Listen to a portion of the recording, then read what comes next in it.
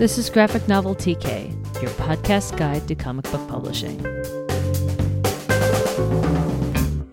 Hi, and welcome to Graphic Novel TK. I'm Gina Gagliano. And I'm Allison Wilgus. We're going to talk today about distribution, which is the part of the publishing process where books get from the publisher to the stores. It's partially about shipping, but it's also how the stores know what books to order and how many to order. Julie Schaper from IPS Consortium Distribution, where she's the vice president, is here today to tell us all about it. Julie, can you tell us a little about who you are, how you started working with comics, and what you're doing now? Sure. I've been working in distribution for almost 25 years, but my work with comics has been really in the last, 5 or 6 years. In terms of running consortium, I have a lot to do with the publishers that we distribute. And I was talking with a friend of mine, Eric Lorberer from Rain Taxi, and telling him that I was interested in learning more about comics. So he basically set up a complete tutorial for me, including recommendations on books to read, and also said that he had a friend, Tom Kay, that was actually looking for distribution for Uncivilized. So that confluence of events really got me interested in comics. I did have a little bit of experience before that. We distributed Nobrow for a while, and they had a comics was part of what they did until they expanded more into children's books.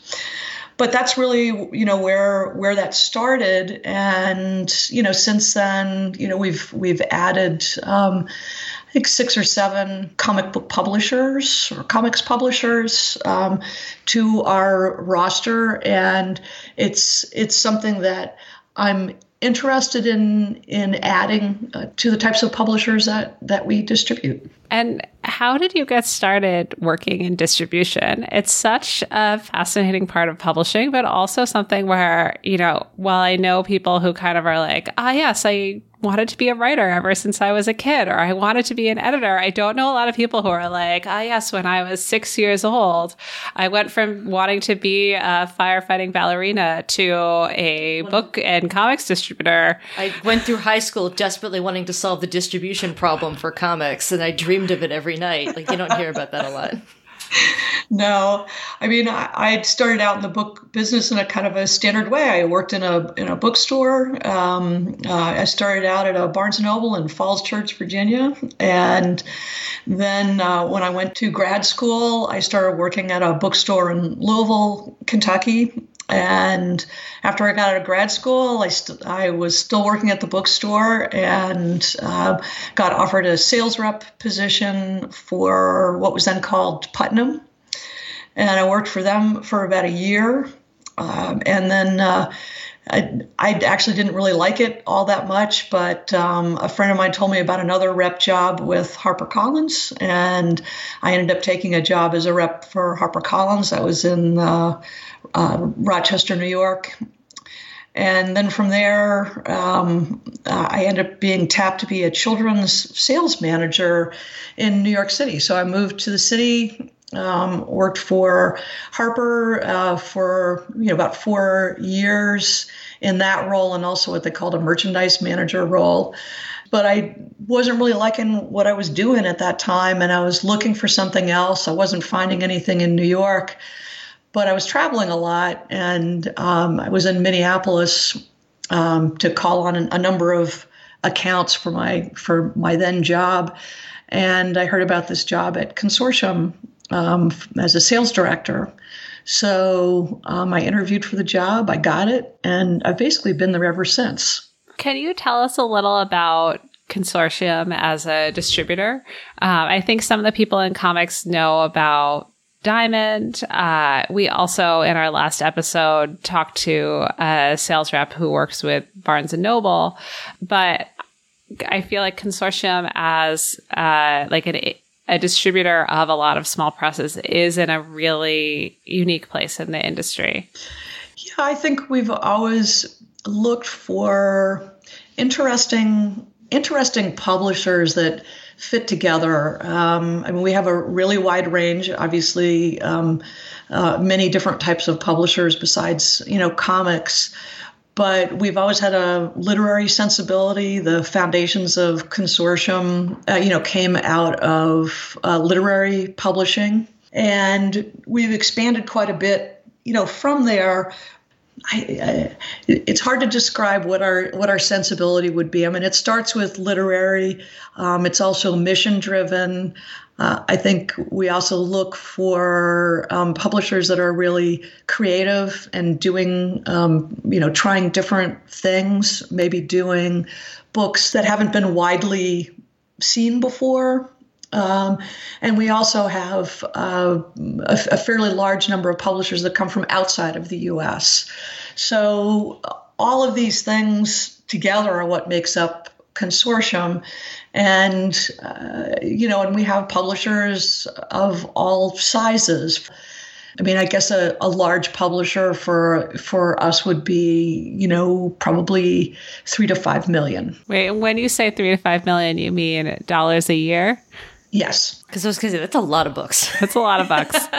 It's a lot of books, or it's somebody who does some books very, very well. A lot of times what keeps a publishing company alive is books that backlist. If you can't get books to backlist, it's hard to stay in business. So if there are authors listening to this episode who are like, okay, so publishers publish books, and then they get into stores somehow. Presumably the distributor is distributing them. What would you tell them about, like, who are distributors? What do they do? Like, what is the distribution landscape like and what goes on? Sure. Distributors only work for a publisher. That's to sort of differentiate between a wholesaler.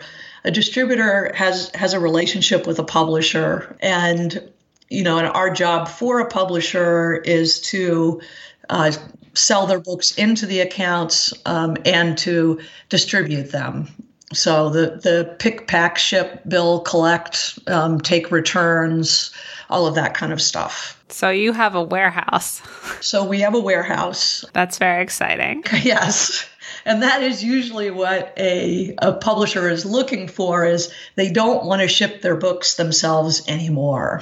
And I actually think it's really good for a publisher to have that experience of having to distribute themselves, so they understand how hard it is. It seems extremely difficult. Well, it is.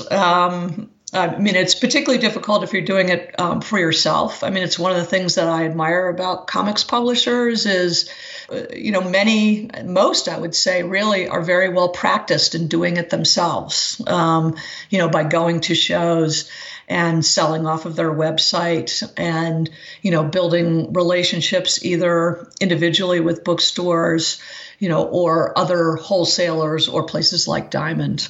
Gina is sitting about 4 feet away from my giant shelf of my boxes of my own books, actually, of the things that I printed myself that I have to keep in my house, which is not including the extra boxes that my mom very kindly lets me keep rent-free in her garage. Not super convenient from a New York City apartment, No. It turns out. Deeply, deeply appreciate having other people take care of these things with my other books. But as well as being the warehouse and kind of the person who mails the books to other people, there's also a selling and making connections aspect to your job too. Absolutely. And maybe it'd be, easier for me to just give you kind of an outline of, how it works. Perfect. So, once we bring on a publisher, if we've accepted them for distribution, we actually have them come to Consortium in Minneapolis, and they spend a day with us.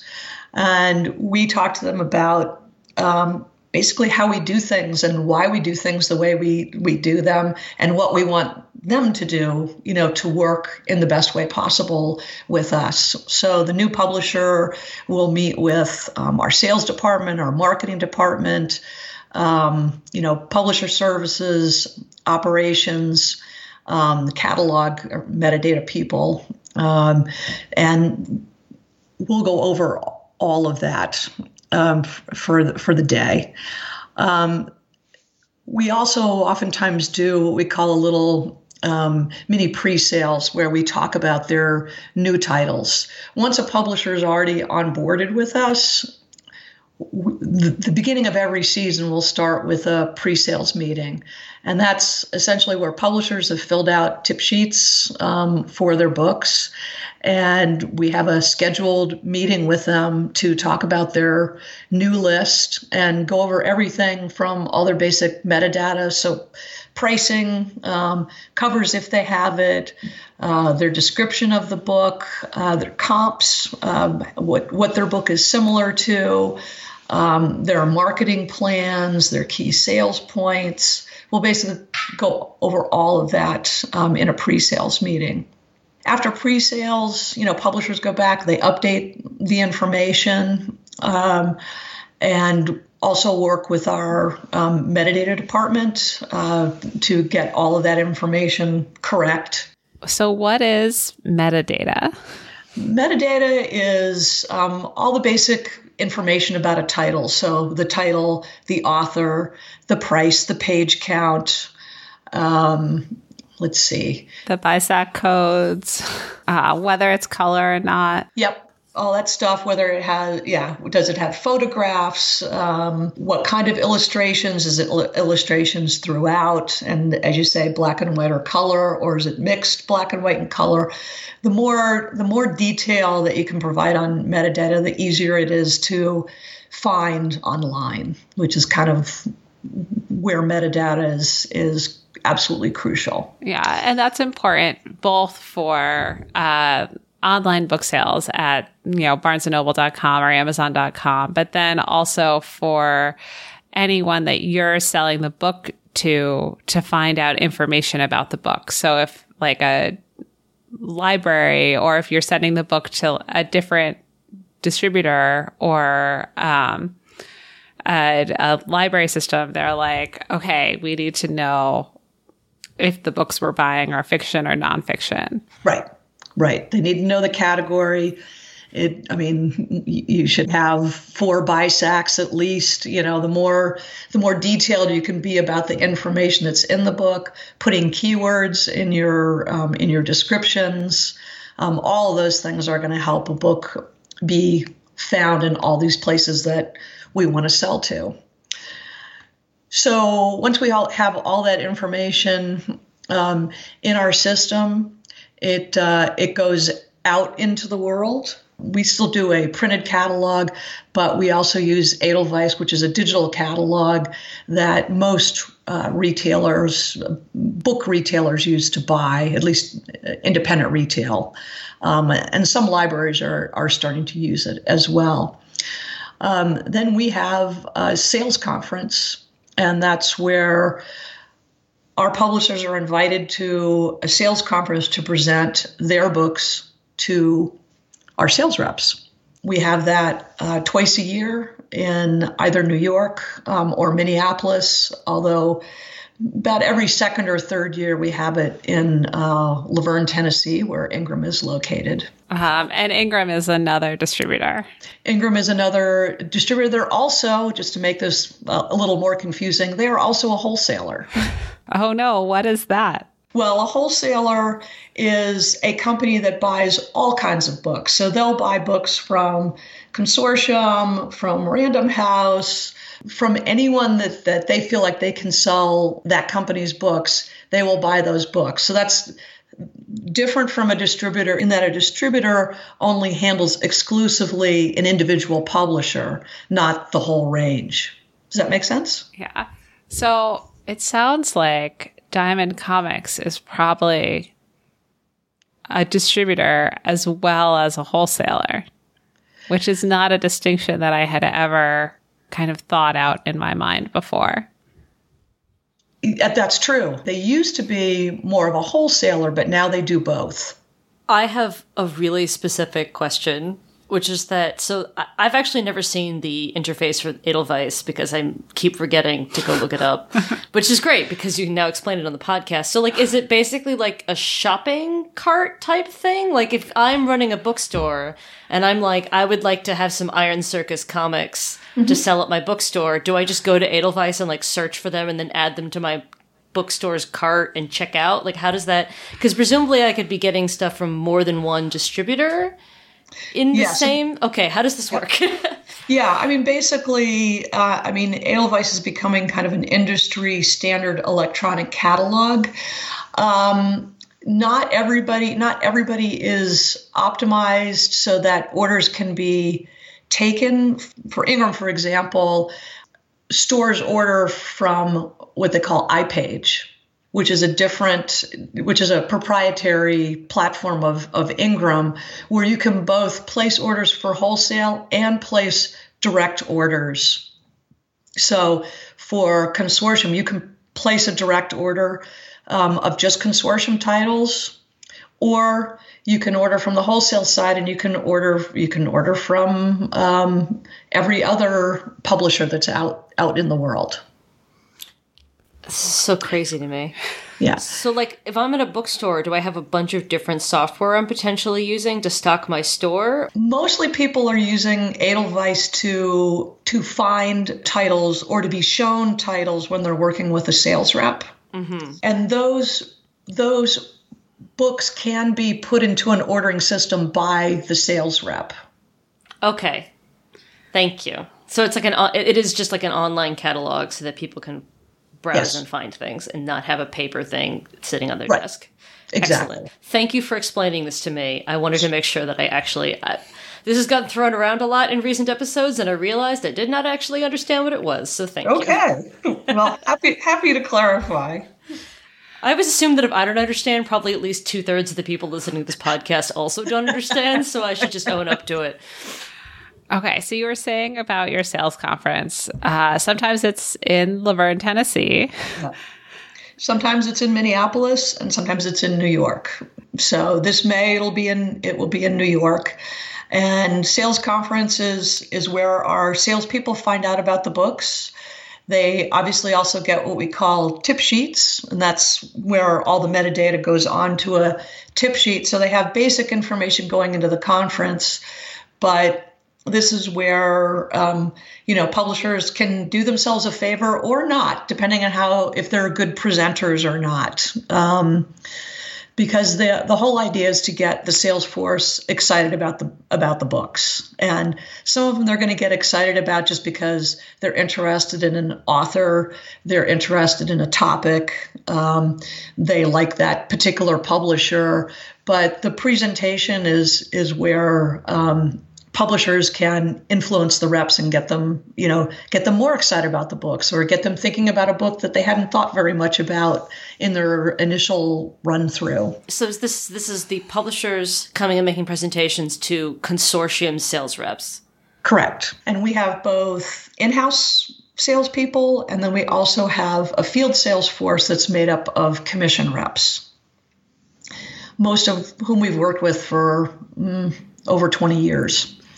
And commission reps means that they work on commission, right? So like they get a percentage of however many books they sell. And if they, don't sell many books that season, they get paid less. That's true. But they also see their job as selling the right books to booksellers. One of the key attributes of salespeople is they generally know that bookstore really well. They know the owner, they know the buyer, they know the staff, and they know what kinds of things that store can sell. Because every store is a little bit different. And we really rely on our sales reps to understand what those stores are interested in, what they like to buy. And, on occasion, obviously they can slip in their favorites, or they may know that a certain book is a big book and they should push it a little harder if they think it can work for that store. But it doesn't do them any good to oversell because the returns just come back and it hits them on the back end. They want to sell the right books as much as possible. Are the sales reps a consortium, either your in-house people or your people who are working on commission, do they all have a specific kind of set subsection of bookstores that they're responsible for? Like, are bookstores going to be working with more than one person, a consortium? Like, how is that kind of organized? For our in-house reps, we have in-house reps for Baker and Taylor, wholesaler, Ingram, another wholesaler, Barnes and Noble, chain retailer, and Amazon. Then on our field side, they're all organized by region. So we have a New England Mid-Atlantic group. We have a group that's the Southeast down through Texas. We have a Midwest group, and we have a sort of a West Coast group that's California, the Pacific Northwest, and a number of other Western states like, say, Montana. But everything's broken up by region, and each region is covered by that group of sales reps. Let's see, how do I explain this? Each group has a head of the group and covers a set number of states. And then within that group, there are individual reps that cover certain states. Does that make sense? Oh, yeah. No, that's great. Also, I really appreciate you explaining this. This is super interesting. Yeah. Okay, so you're at sales conference. The publishers are coming in and they pitch their books, and the sales reps get excited to talk about them. Yep. What happens then? Then the sales reps hit the road. Some of the national accounts are actually called on in some cases, even before sales conference in some cases. But basically after sales conference, which happens in May, the reps get all their materials together, galleys from publishers, anything they might need to sell with, and they write up their notes in Edelweiss. There's a note-taking function where they can write about, they actually usually fill these things in oftentimes during sales conference. And then afterwards, they talk with the whole group and decide if there are additional notes that go in there that will help them sell the books, that the other reps have either read or thought about. And then they're hitting the road, typically in their cars and going from independent bookstore to independent bookstore to sell books. And how do you communicate about what they're doing with the publishers, and how do the publishers communicate with you if anything happens after their sales conference presentation? I mean, we basically have a group email that we tell publishers if something's happening in terms of marketing or publicity that we need to know about, send it to us, and send it to us as soon as you know about it. Because, even though we think we know what books are going to be the most successful, we're not always right. There are always things that come out of left field that you don't know are going to happen. Awards are the most obvious thing. But if an author is really good on social media or is a really good promoter of their book, or the book ends up being super topical. We had a situation when Trump was elected. We had a backlist title called Hope in the Dark from Rebecca Solnit, and it was selling maybe 3,000 or 4,000 copies a year. And, we ended up selling, I think, 60,000 copies after Trump was elected. You can't plan something like that. Or last year, one of Iron Circus's titles, As the Crow Flies, got a Stonewall Award. Yes. Which is not something that ahead of time you're like, okay. And that's the tricky thing. You don't know. So then you're in a situation where you may have to reprint. And, then you want to try to hold on to. The fortunate thing about libraries is they typically will keep that order in place. It won't be canceled the way it will sometimes at retail because it's of that moment. Yeah. But with an award, it has more longevity and people are willing to wait for that reprint to come in. But yeah, that's a great example. Because it probably, quadrupled or sales on that title. That's amazing. Yeah. So obviously you keep distributing a book, right? So, you said that Rebecca Solnit book, which had been out for a while, like how does that work? Like, do you start having less of a quantity in your warehouse? Do you kind of keep going out and selling books? Do you kind of like re-solicit them to stores and talk about them if they become topical? Yeah, like how much is storage an issue? Like, do you have to clear things out of your warehouse because you need to be moving other things in? Like, well, it is a big concern, and one of the things that we're talking to publishers about all the time, because publishers' books are their babies, and even when they're not selling, it's like there's a cost associated with them to make that book, and it tends to be really hard for them to give it up. And so basically, we have to coerce them to get rid of their books. No. By charging warehouse fees for excess. So if the book is selling, typically we're not going to charge you for it. But if a book is just sitting there, I mean, literally there are situations where you have, 10 years of inventory, 30 years of inventory. And the likelihood of your being able to move that any faster than that is probably not real strong, because there is this cycle that has accelerated now, in our culture, where it's like people are always wanting the next thing. And so unless that book established itself, or something happens to set it off on a trajectory, it slows down and it can just sit. And every book is different in that respect. There are books that take off and continue to sell year after year, and then there are those that sold really well, and then the next year they're down by half, and then the next year they're down by a quarter, and they may reach a level, of sale that's regular every year. I mean, we certainly have books like that. That's kind of the holy grail in a way, is having a book that backlists and that people want year in, year out at some level. But if people don't want that book, then we have to encourage publishers to get rid of the excess inventory, because we're happy to have books that we can continue to sell, but there's not endless amounts of space in any warehouse. So if that happens, do you mail it back to the publisher? Do you deeply discount it? Does it get pulped or donated someplace? Like, I'm sure it varies, but it can be all of those things. It really just depends on what are the opportunities for that particular book in terms of reducing inventory. And some publishers want their inventory back, but sometimes it's just too much for anybody to store, unless you're using your mother's garage, or or paying for a monthly storage unit somewhere. And it's a tough conversation, but it's necessary as a distributor, because every year we have new books being published.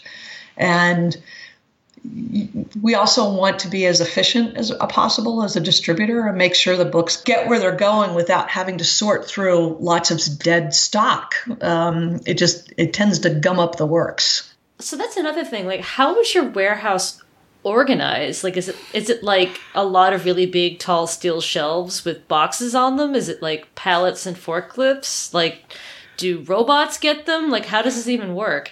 Yeah, we don't really have robots, but we do have, pallets, forklifts, shelves that go up to the ceiling.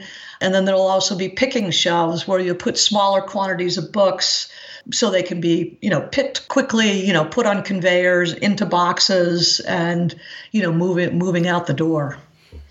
This is so interesting. So, like, if a bookstore just wants one copy of one book, they don't have to get the whole pallet down and, like, open it up and get the one book out. Exactly.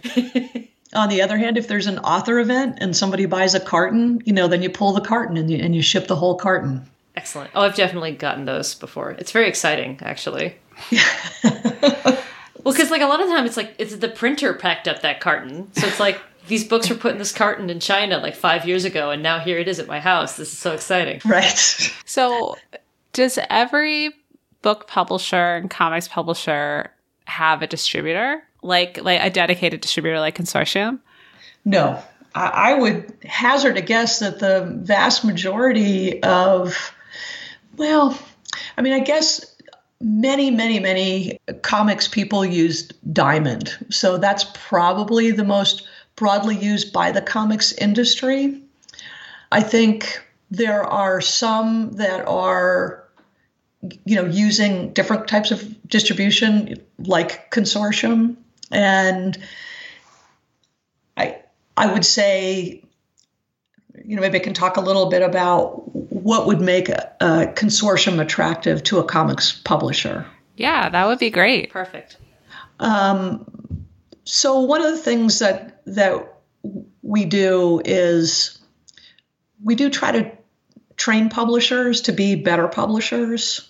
So that seems very useful. I mean, we're invested in our publishers doing well. And in order to do well, they have to understand, the process of both distribution and getting books sold and what they need to do to be more successful. So we feel like what we offer and why a lot of small publishers come to us is we're going to help them understand the process and what they need to do, and we're going to help them get there. I think the other thing that we do that is a little different from most distributors is we actually have a marketing department. And while we don't ourselves, we market the publisher's books by using information that the publisher gives us. So we have a comics newsletter called Frame by Frame, and that gives information about comics that we distribute and reviews and awards. And right now that's just coming out quarterly. But we have 4 other newsletters, a weekly communique that goes across, all of our list with the most timely news. Kids Kaleidoscope, which is for children's books. Library Express, that goes directly to libraries that uses information from the communique, and Viewfinder, which is a more of a visual art photography design. That's also a quarterly newsletter. So we get information about reviews, awards from our publishers, and then we put it into these newsletters and we send it out to our list of independent retailers, librarians, and even some consumers. So then, in addition to that, we also help publishers that are trying to target their marketing towards a specific audience. So we have a media database that publishers can buy into. It's one of these really expensive ones. And so publishers pay a couple $100, and then we can help them target their books to specific media, whether it be TV, radio, podcasts, magazines, any kind of online information. And we give them the opportunity to do that. We also have all of our publishers' books on our website, so people can also access information about their books from our website. We provide them with a marketing handbook. So every year we do an updated marketing handbook to tell publishers all the different things that they could be doing to market their books. Not everything's going to be appropriate to every publisher, but it's just information that is, helpful to them. I'm sure and we also do galley boxes. So we send out, you're probably familiar with the ABA does a red box and a white box. And the ABA, for people who have never heard of this exciting abbreviation before, is the American Booksellers Association. Also, I have this whole red box, white box thing. This is literally the first time I've heard of this, and I'm extremely excited. Please explain this. This sounds great. Well, this is something that publishers can pay to have, galleys. Galleys go into the white box, more ephemera types of things, brochures, calendars, bookmarks can go into the red box, and the publisher has to pay, but it goes out to a set number of booksellers. We basically do the same thing on a smaller scale. So we do 5 adult galley boxes and 2 children's galley boxes, and we just started doing a backlist box of finished books that we're using to remind booksellers about Key Backlist. Our galley boxes just go to about 110, hand-picked booksellers from around the country, ones that are good accounts for us. And then publishers send us galleys. We box them up and send them out, and then we just charge the publisher a pro rata share of the freight. These are the kinds of things that we do that are in addition to the sales and the shipping and all that kind of stuff. Oh my God, I love this. I just can imagine. It seems like such a nice thing for everybody. Like, I just feel like it'd be so nice to be a bookseller. And I mean, we're all nerds. We all love books. You just open up this mystery box of like, what's going to be in this giant box of books? Especially for a distributor like Consortium, because you have such an interesting and very specific kind of catalog. I feel like that would be a very interesting bunch of books that people would be getting. Yeah, we've gotten really nice feedback from our galley boxes, and I think the publishers really appreciate the opportunity to have a targeted list to send that's cost effective for them. Yeah. Well, also, it's just so overwhelming, even if it's your job to know this stuff, to really keep track of things like, even just 100 bookstores. Like, that's a lot of bookstores. And if you're also trying to run a publisher, especially if it's a small publisher where it's you and maybe one other person who's doing most of the work, like, maybe you don't have time to be keeping track of what the hottest independent bookstores in the country are. Like, this year, not even counting the fact that places open and close or that the staff might change or whatever, and being able to just trust your distributor to just take care of that for, like, this is somebody else's job. It's somebody else's job to make all these decisions, to make the best use of these expensive galleys that I had printed, that I want to make sure are going to go to somebody who's actually going to read it and care about it and not just get thrown in the recycling bin immediately. Like, it just seems like you're taking a lot of stress off the shoulders of these people. We try. So how is what you're doing different from a publisher like Scholastic or Macmillan or Harper, where I know you worked before? Well, I think the difference is they're a publisher, and so they're doing a lot of things like this for their own books. I mean, that is what a publisher does. A distributor works more as a partner with our distribution clients who are publishers. I think of Consortium and our distribution relationship as a partnership where we're both working together to try to contribute to the success of their authors' books and the ultimate success of the publishing company so they can keep publishing. So for an author looking at this publisher-distributor relationship, ideally it sounds like if they are at a place like Iron Circus or Small Beer or Uncivilized or Akashic, they shouldn't be able to tell that their publisher has any different resources from a publisher like Random House, because Consortium partnering with their publisher gives them a similar amount of ways to be reaching out to all the sales opportunities in the country. Exactly. And letting them know that some of these things even exist, because we can let them know what can be done on Amazon. We can let them know what advertising is affordable at Ingram and Baker and Taylor.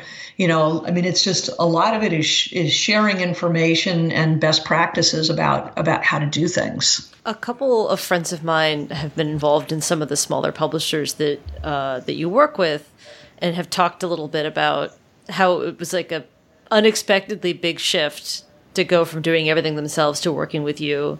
Are there things that you've noticed that publishers tend to be particularly surprised by, either in a good way or a bad way, by this transition into working with Consortium? Like things about the publishing industry, or, I don't know, the American Library Association, or any number of things where they're like, I didn't even know this was a thing. Yeah.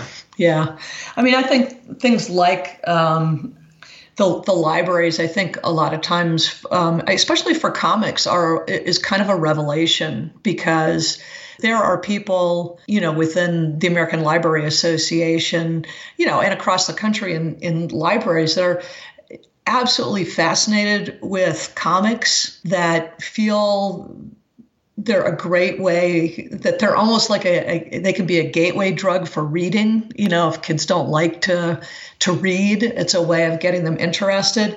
And they're so engaged. I mean, I'm continually excited about that myself, is just how engaged librarians are in comics and wanting the word to get out and supporting books, like Iron Circus, for example, who I think had to be prodded by them to submit As the Crow Flies for a Stonewall.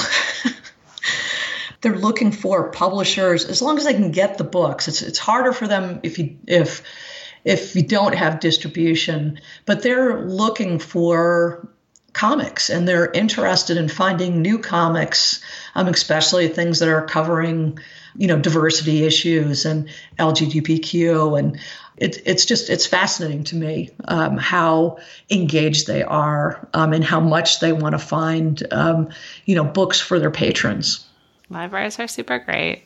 We are going to talk about them a whole lot more in a future episode, which is going to be very good. Yes.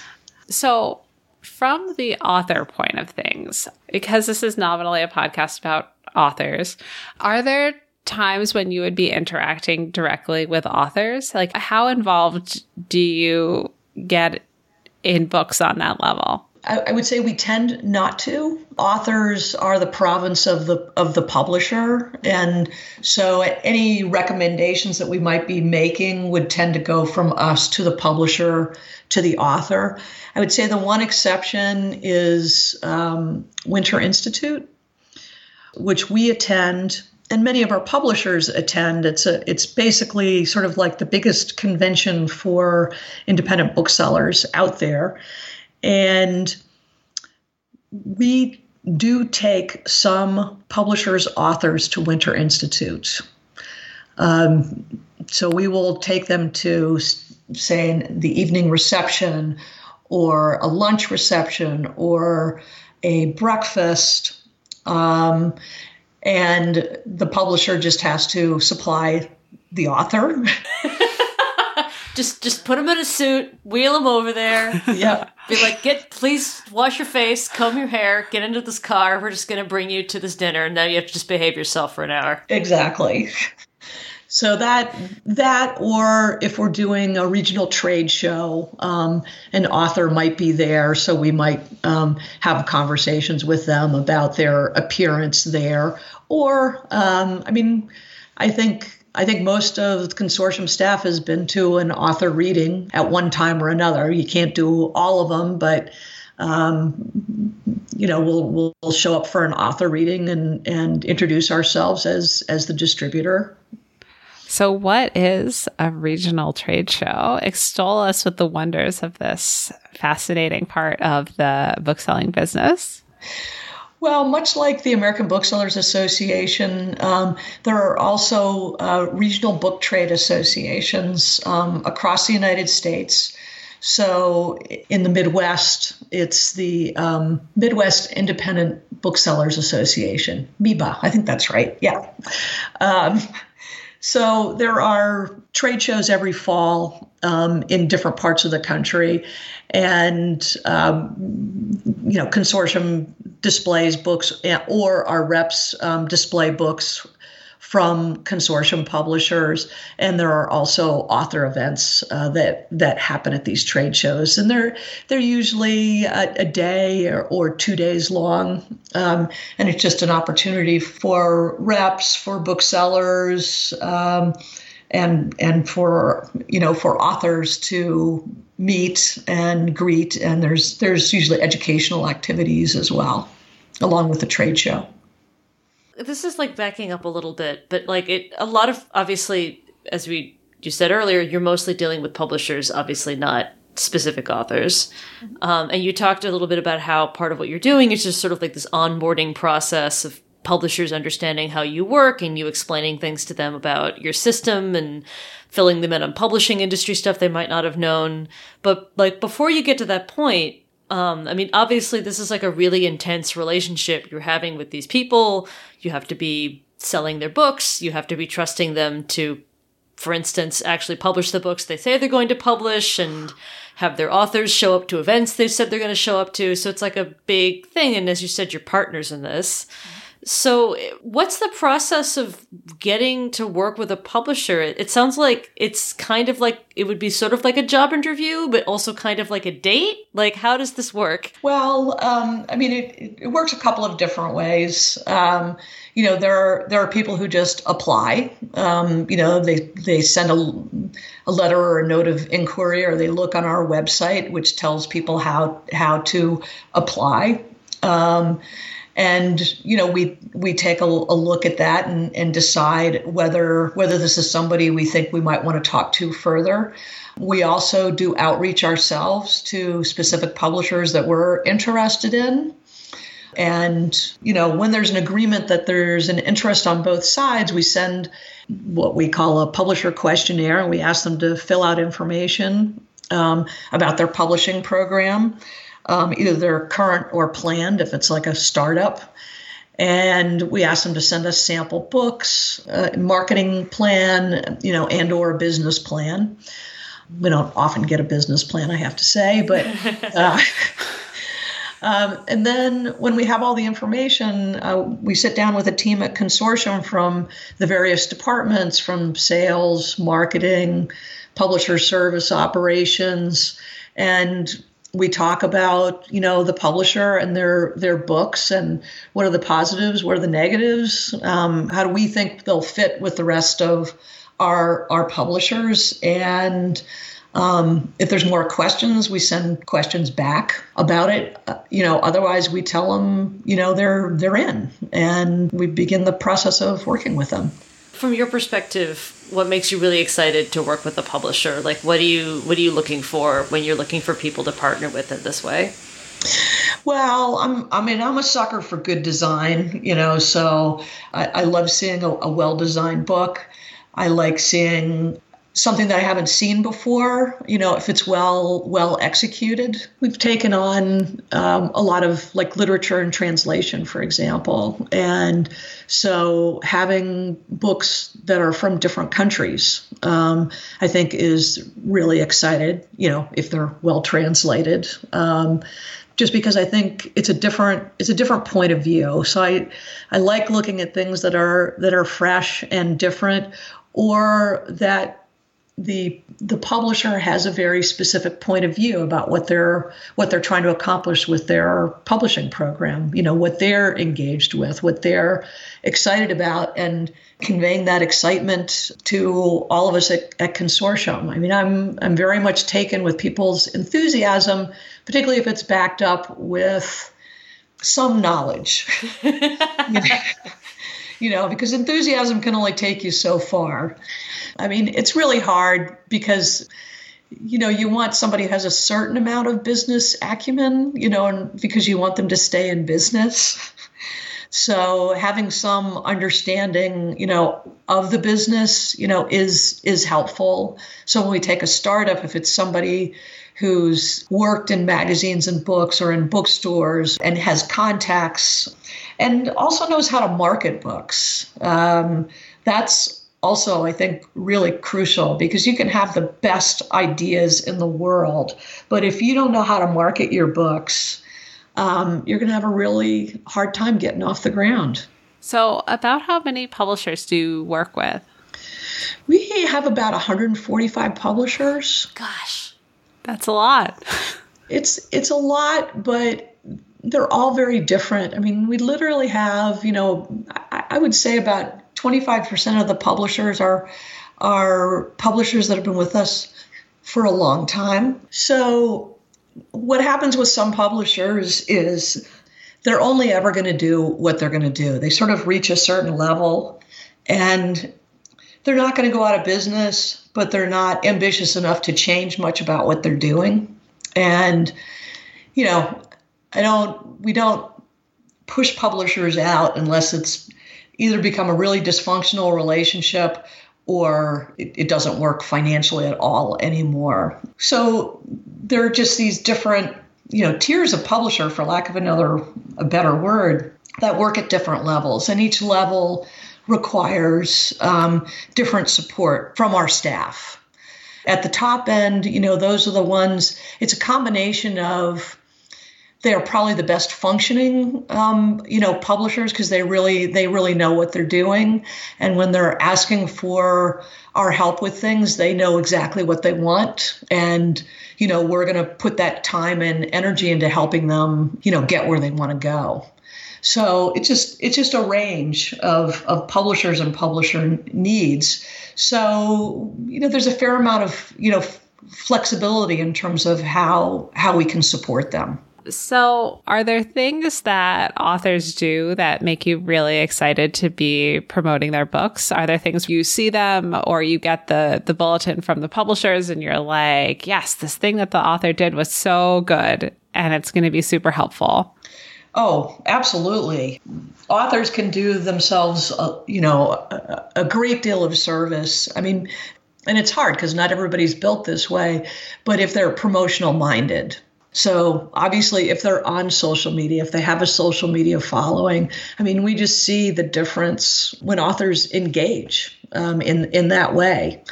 It makes a big difference. And then it makes it easy to get excited about because you know that they're doing their part. You're not out there trying to make stuff happen, and the author isn't doing their part. In the best situations, it's really exciting. And when you get to see somebody in action, it's one of the fun things about going to Winter Institute, because that is where I'll oftentimes get to meet, an author. And when you see them engage, with an audience and they're excited to talk about their book and what they're doing, and it's kind of magical to behold, because you're seeing an extension of their book is them making connections. And it's one of the things that I've always admired about so many of comics producers is they're not all good at it, but they tend to have to engage, particularly because, almost all of our comics folks, go to the shows. So they're talking to people and they're building an audience for their books. And it's important, and I admire that. Yeah, by the time you guys started working with Spike, she'd been hand-selling comics to people for at least, probably 15 years at that point, so. Yeah. People like Tom, the people at 2D Cloud, like all of them too. I definitely see them around all over the place.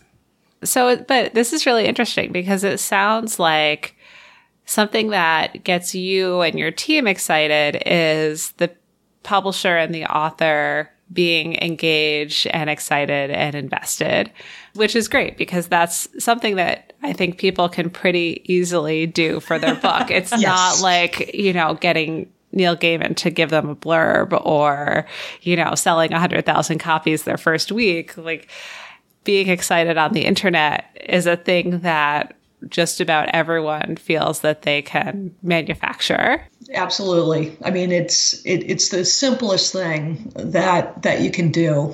That along and making sure that you have a good cover on your book and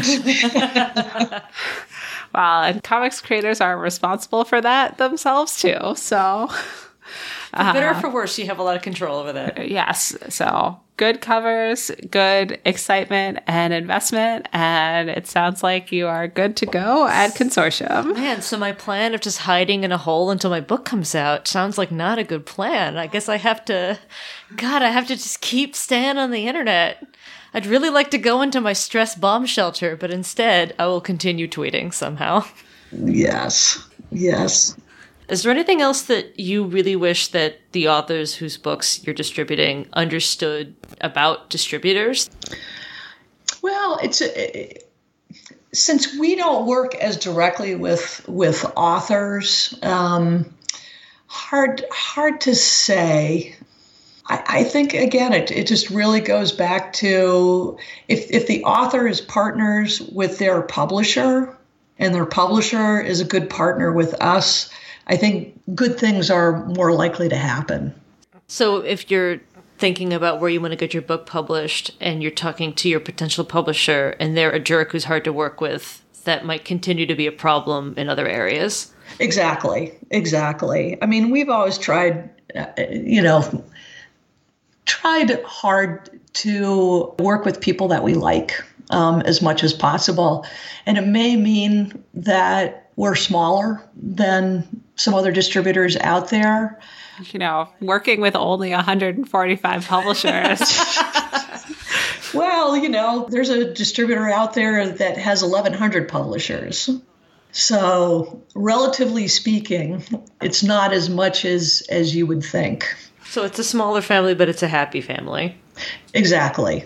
So are there times when you get a book, you're kind of like, oh, this book, I guess it will do all right. And as the book comes out and, goes into its first year or its second year, that changes? And how do you deal with that? We talked about awards already, which are a major way this happens. But is there another kind of reason or situation where this might occur? Usually it has to do with a publicity hit of some sort. Something has to happen to, push that title up to people's consciousness again, particularly if it's been out for a little while. So usually there's a very specific thing, that happens around that. Sometimes it could be course adoption, can help push a title out there also. And that usually takes at least a year for professors to sort of discover a book and decide to add it to their syllabus. So course adoption is one thing. But other than that, I would say it's really much more publicity. I mean, we've tried a lot of different ways to try to promote titles, and there are so many titles that I've absolutely loved that went nowhere.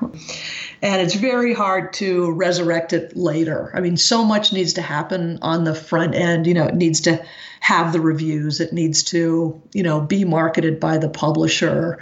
The, author needs to do their part. Otherwise, it tends to be difficult, or if it's a series and it can take a while for a series to take off. So if people are listening to this and excited to turn from firefighting ballerinas into distributors in their middle age, what do you think that people need to know and have experience with to become good distributors? It helps to have a background in books. Obviously, a lot of stuff happens with, spreadsheets. And so having computer literacy, I would say, is important these days. We have a very team-oriented approach at Consortium. We are not a place for prima donnas. So you can be weird. We don't have a problem with weird. Oh, that will work for comics people really well. Yeah. But you do need to be able to work with other people constructively. I mean, I think that's pretty much paramount. And I mean, we've got a real range of people at Consortium, from people who have come in as sales assistants, and then we have people who have been at Consortium for 30 years. It's so nice also because I think that, honestly, listening to this podcast would not help with this impression a lot of the time, but there can be this feeling that if you want to be involved in like the beating heart of publishing, you basically have to live in New York. And it's really great to be reminded that there's like really interesting, important companies that have teams of people doing really great stuff with big, important books that are based in other cities that might work better with other people's lives. Not everybody wants to live in Manhattan and deal with the subway every day. So it's nice to hear that your team takes care of each other. It sounds like a lovely place to work, honestly. We talked to your coworker, Tucker, a few weeks ago, and he also is lovely. So that's 2 for 2 so far.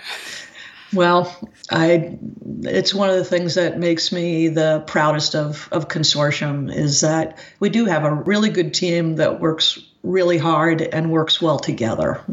Actually, I have no idea. How big of a company are you? Like, how many people do you have like in your office? We have 16 people in our office. And then I have one person who's in London. See, that's great, because that's enough people that if somebody's annoying you, you can get away from them for a few days, but a small enough group of people that it's, like, cozy. Absolutely. So, Julie, where can people find you and Consortium online if they're now wanting to look you up? I'm not really much of one for social media personally, but you can certainly reach us through our website. cbsd.com. And, I'm not that hard to find if you look for me. If they contact the website and say hi to Julie, she was great, that message will get to you. Yes. I kind of want somebody to do that now. That's very charming. Yes. Slow Twitter. Slow Twitter. Okay, well, thanks so much for joining us, Julie. And thanks, everyone, for listening to Graphic Novel TK. We are so excited to have been uncovering the mysteries of distribution today. Up next, we're going to talk more about media. How do reviewers decide to review books? And how do they hear about books? More on this to come.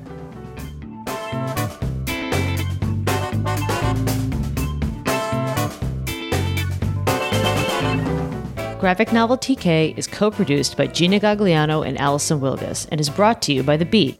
You can find our show notes along with other comics news and podcasts at comicsbeat.com. Our podcast graphics were created by Shivana Sokdeo. Our theme music is by Poddington Bear. You can follow us on Twitter at Graphic Novel TK or email us at graphicnoveltk@gmail.com.